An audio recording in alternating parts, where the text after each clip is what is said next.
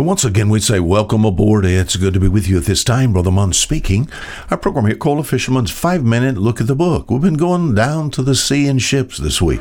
We've talked about some sea events. There's a lot in the Bible about the sea.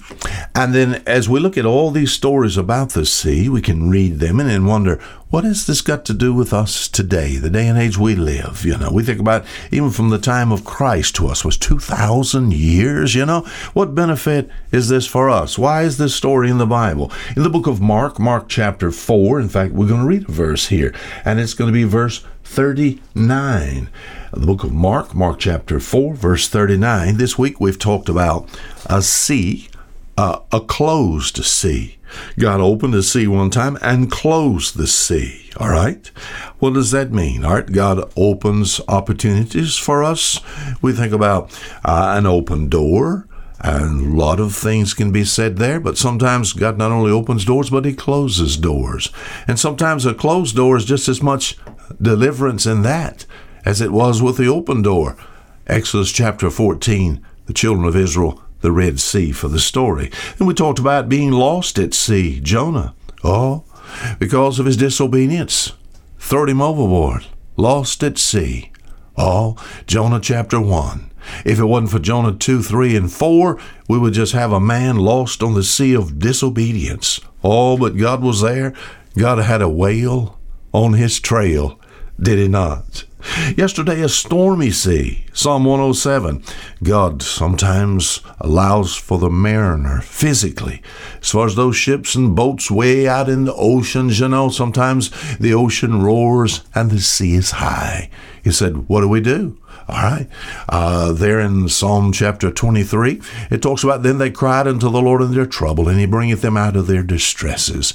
As far as the stormy sea is concerned, God, for his child, he never leave us nor forsake us. There's something in the storms that God is trying to tell us. Sometimes God doesn't calm the storm. He just calms the child in the storm. But I like the calm. And I find it here in Mark chapter 4, we have our Savior now. He's on a boat. He's headed across the Sea of Galilee. All right, there's a great storm. The winds beat into the ship. What takes place? Verse 39, the thing's going to sink. Jesus is asleep, Only a child of God could sleep in a storm.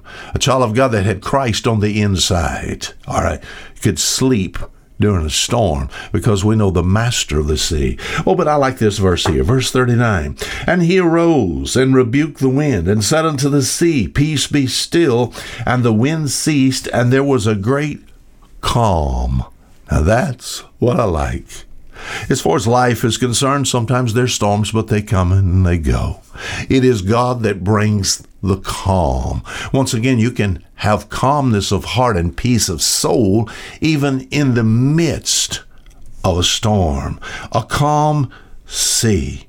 There's a lot of times I have been in the midst of the sea, so to speak, thinking about all of my lost life. When prior to being saved, prior to being a Christian, I remember being out in the Gulf of Mexico and just tossed with the waves just back and forth. And then there came a time where, as far as our harvest of seafood, it was over with, and coming back into a harbored area and maybe going around an island and going into a lee beach area, so to speak, and just leaving the ups and downs of the sea, and then being in a place it was just calm and peaceful. Sometimes I've actually been in areas with a vessel whereby, as far as the water, it seems like it was just a piece of glass. So calm. Now that's what God gives the child of God in his heart. Sometimes as far as life is concerned, maybe it never could be perfectly calm, but I have that in my soul. My friend, if your life has troubles, and if there's situations that's there, ask God to, at least in your heart, to stand to the bow of the heart and say, peace, be still. May God give you peace in knowing, even in the midst of difficulty, everything is all right. He's the only one that can bring a great calm. Until tomorrow, Fisher Munn saying goodbye.